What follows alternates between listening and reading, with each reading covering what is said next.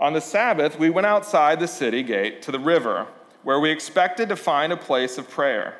We sat down and began to speak to the women who had gathered there. One of those listening was a woman from the city of Thyatira named Lydia, a dealer in purple garments. She was a worshiper of God, and the Lord opened her heart to respond to Paul's message. And when she and the number of her household were baptized, she invited us to her home. "If you consider me a believer in the Lord," she said, "come and stay at my house." And she persuaded us. Once, when we were going to a place of prayer, we were met by a female slave who had a spirit by which she predicted the future. She earned a great deal of money for her owners by fortune-telling. She followed Paul and the rest of us, shouting, "These men are servants of the Most High God who are telling you the way to be saved." She kept this up for many days. Finally, Paul became so annoyed that he turned around and said to the spirit, "In the name of Jesus Christ, I command you to come out of her." At that moment, the spirit left her. When her owners realized that their hope of making money was gone, they seized Paul and Silas and dragged them into the marketplace to face the authorities.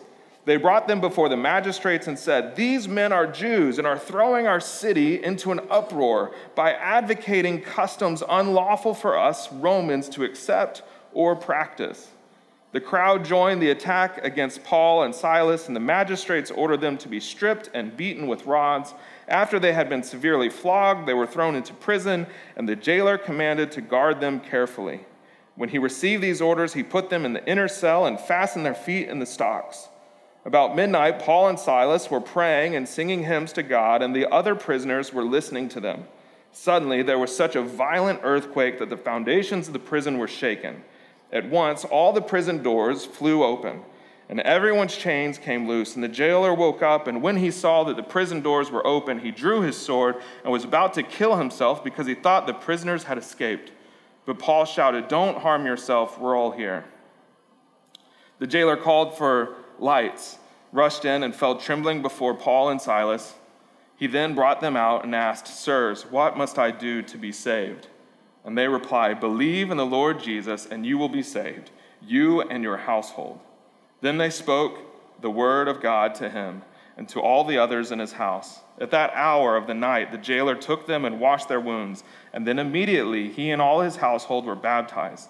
The jailer brought them into his house and set a meal before them. And he was filled with joy because he had come to believe in God, he and his whole household. This is God's word. The first place the gospel comes that you might not expect is the marketplace and this prominent businesswoman. The story in the beginning kind of hinges around this lady, Lydia.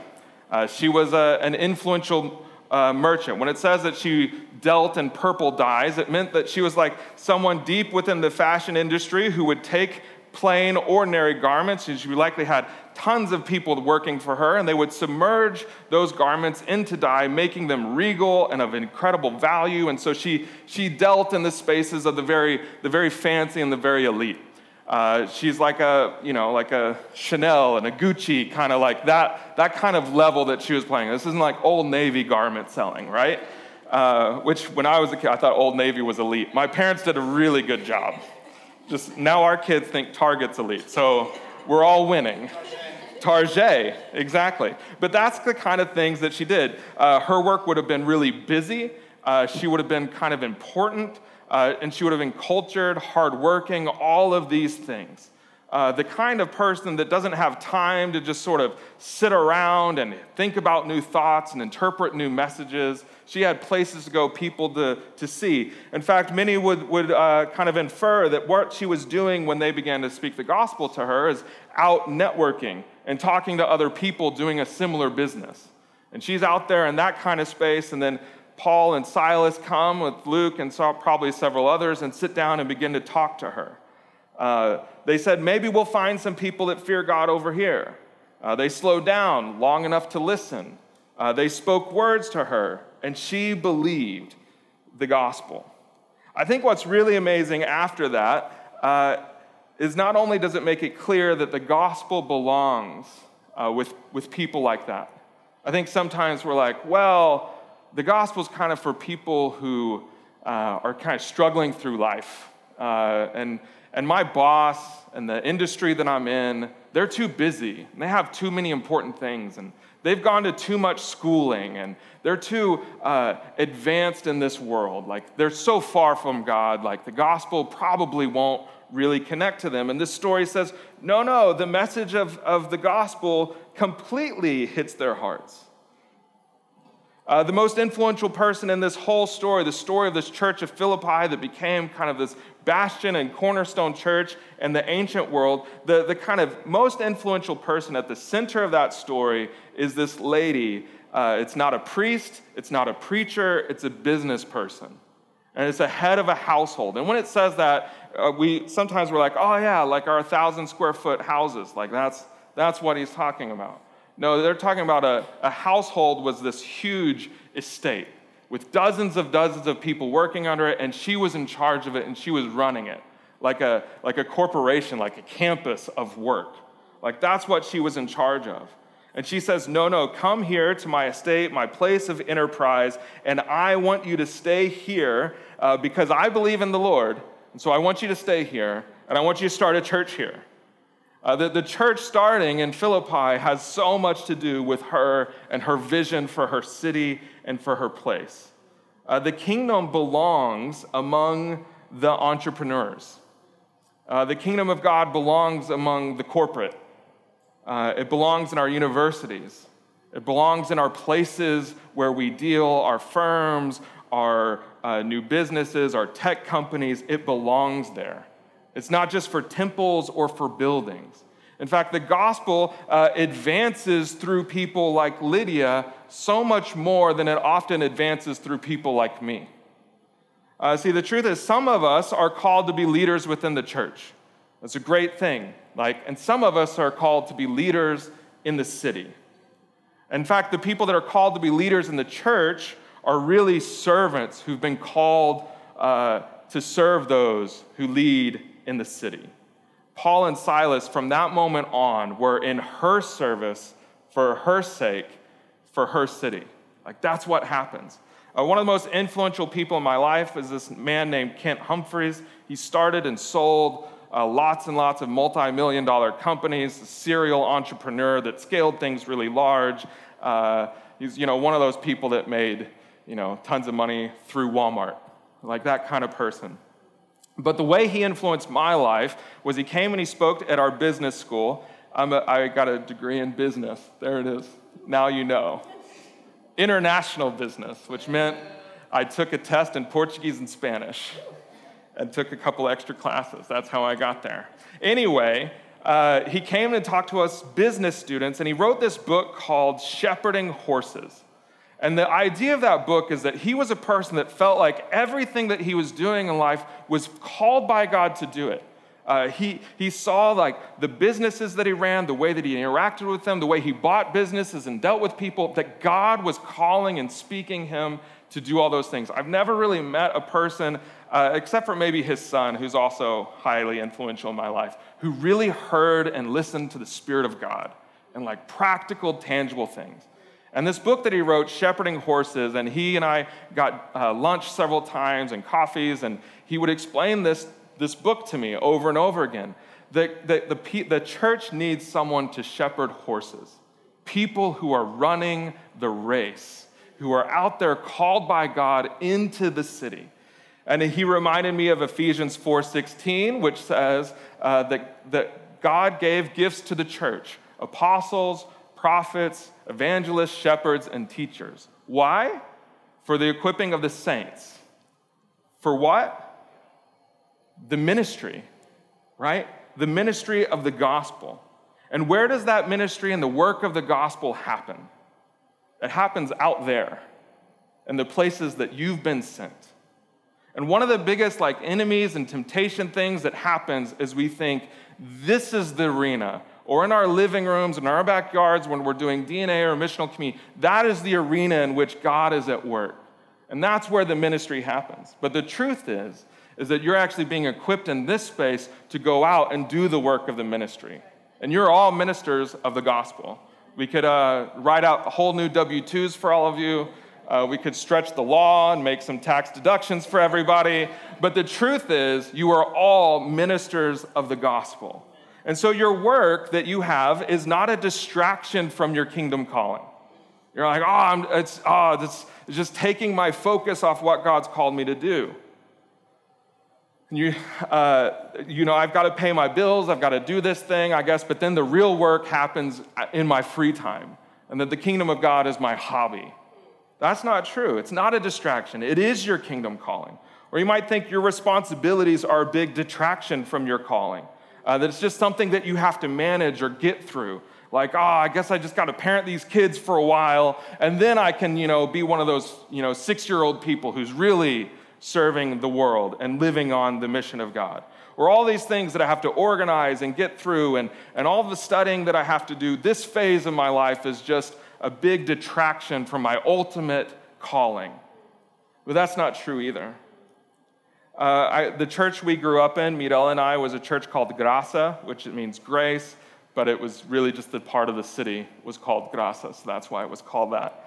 But what would happen on Sundays every now and then is the leaders would pull people up front, and maybe we should do this now that I'm saying it out loud.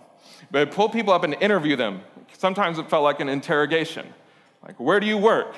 What do you do? What is your work like? And people would give all of these answers. And then the leaders would put their hands on this, like, so this lady is being sent as a missionary, a minister of reconciliation into that place. And so let's pray. We prayed for these people, ordinary people, just like us, working in all these different industries, universities, ballet dancers, car mechanics, all sorts of things. And we prayed over them as if we were sending them to Ghana, because we thought and we believed that we were. And that's the truth for you. Lydia is the hero of this story. Our church is full of Lydias, and you might believe a lie that the gospel does not belong among people like that, or that it's too hard, it's too far, but this story says the opposite. That's exactly where the kingdom of God wants to play.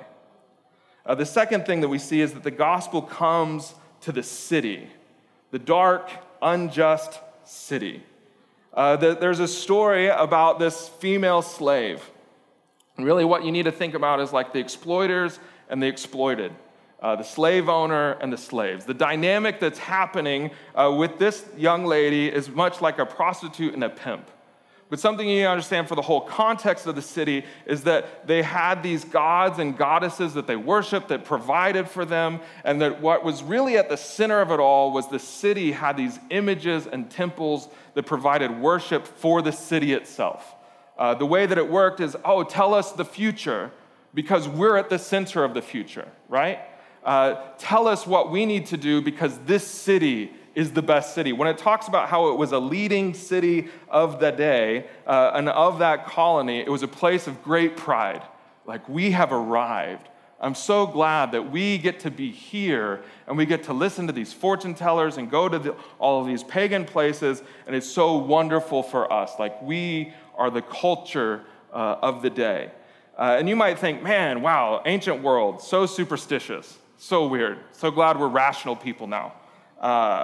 The ancient world was a lot like ours, both rational and superstitious, both believing in reason and like Socrates and Plato and Aristotle, and then at the same time believing in Dionysus and these other things.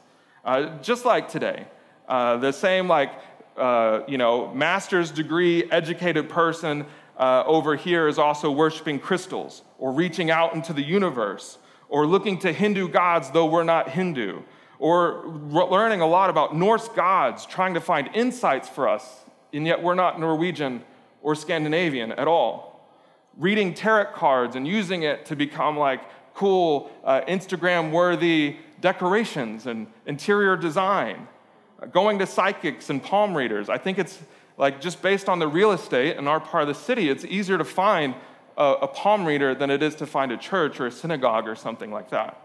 So it's not a joke, and it's not benign, and it's dark, and it's exploitation, it's a lie, it's broken, it's bondage for everyone involved. And the reason that these little things show up in cities like that and cities like ours is because it's so much easier to not worship another God. It's so much easier to worship something that puts ourselves at the very center of it, that all signs in the universe point to me.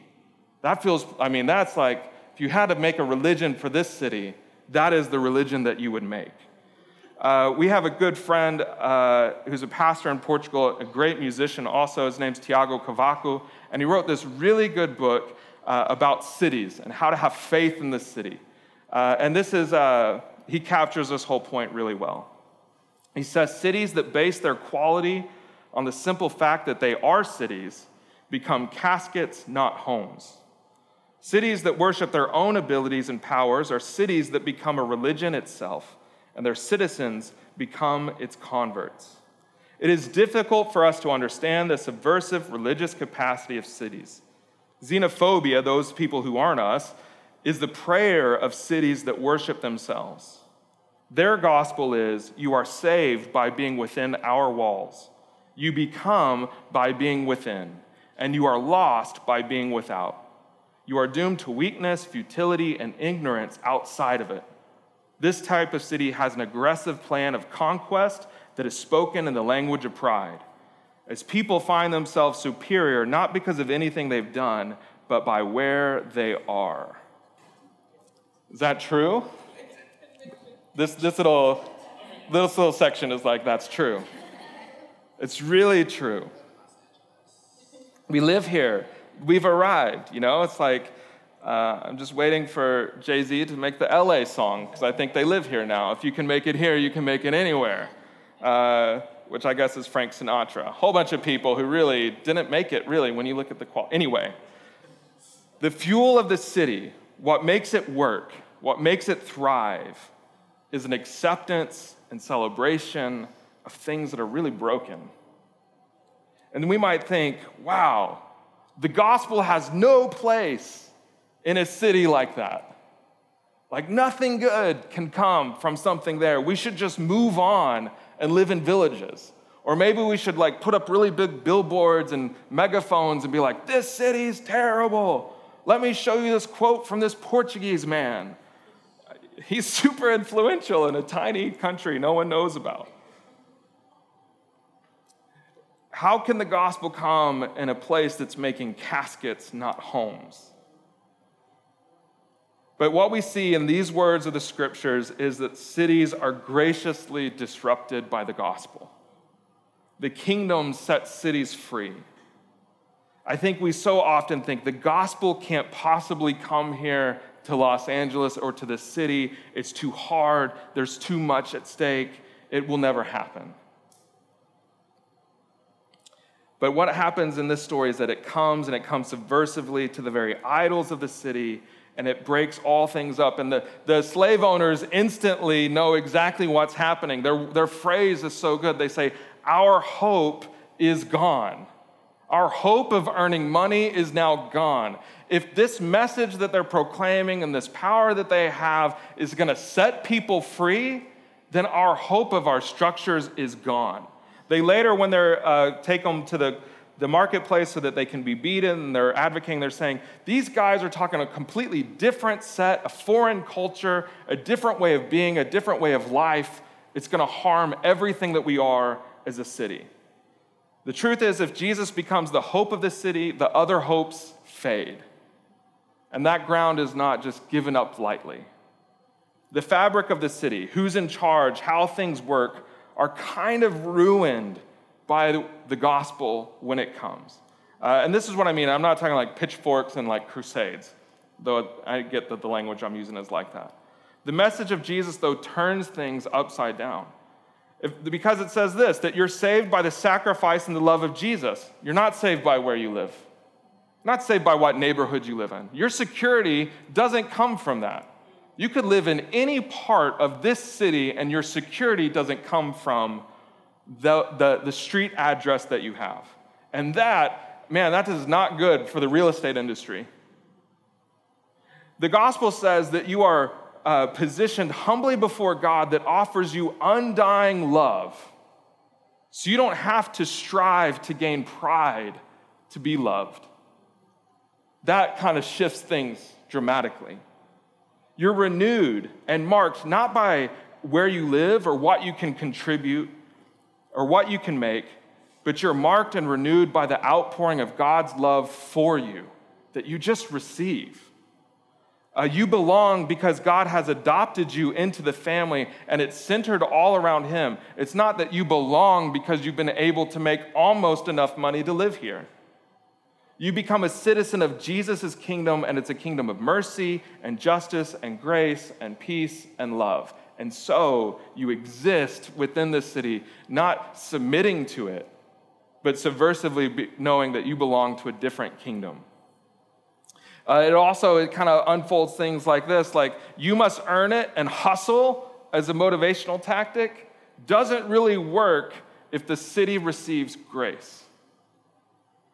You and your work and your financial success, and you kind of thinking, oh, my only hope is if I can build and build and build, that kind of fades away when you say, all my hope is in Christ alone. The statements that we have in our city that you must look inward and discover and then maintain your own identity will crumble under the weight of a God, the Creator, saying from the outside to you, no, your identity is my beloved. You are my daughter. You are my son. You are my friend. If people are healed and made whole and restored to the image of God, and if people are transformed into worshipers of God, and then they use all their skills and creativity and their abilities to worship God, then the existing powers of this city kind of begin to shift dramatically. And so there's pushback, lots and lots of pushback. It's pushback because that city knew what sometimes we forget. We think, maybe we can just, the gospel can provide this nice little tweak, a little addition. I remember sharing vision for the church that we're planting in Portland, and I said, it's so terrible. I can't believe they let me continue into the mic. But I said, Portland's a really good, wonderful city. It's almost perfect. They just don't know Jesus. So if we could just add the Jesus part and everything else stays the same. And it was like, what was I it was kind of crazy. Leslie Newbigin, an English missionary to India and then later a missionary to the Western world, he says this: the gospel calls for a dramatic conversion, not just of will, emotion, or feeling, but of mind and belief on what was, what is coming. And it leads to a dramatic new vision of what is. The gospel does not come to the city as a minor tweak. And so despite everything that you hear, or maybe everything that you experience when you're in the places that God has sent you, the gospel belongs here. And it comes and it changes everything. Lastly, there's this dead-end part, the jail. The jail is the bottom of the city. And this jailer knows that he's supposed to do something. These guys are really bad.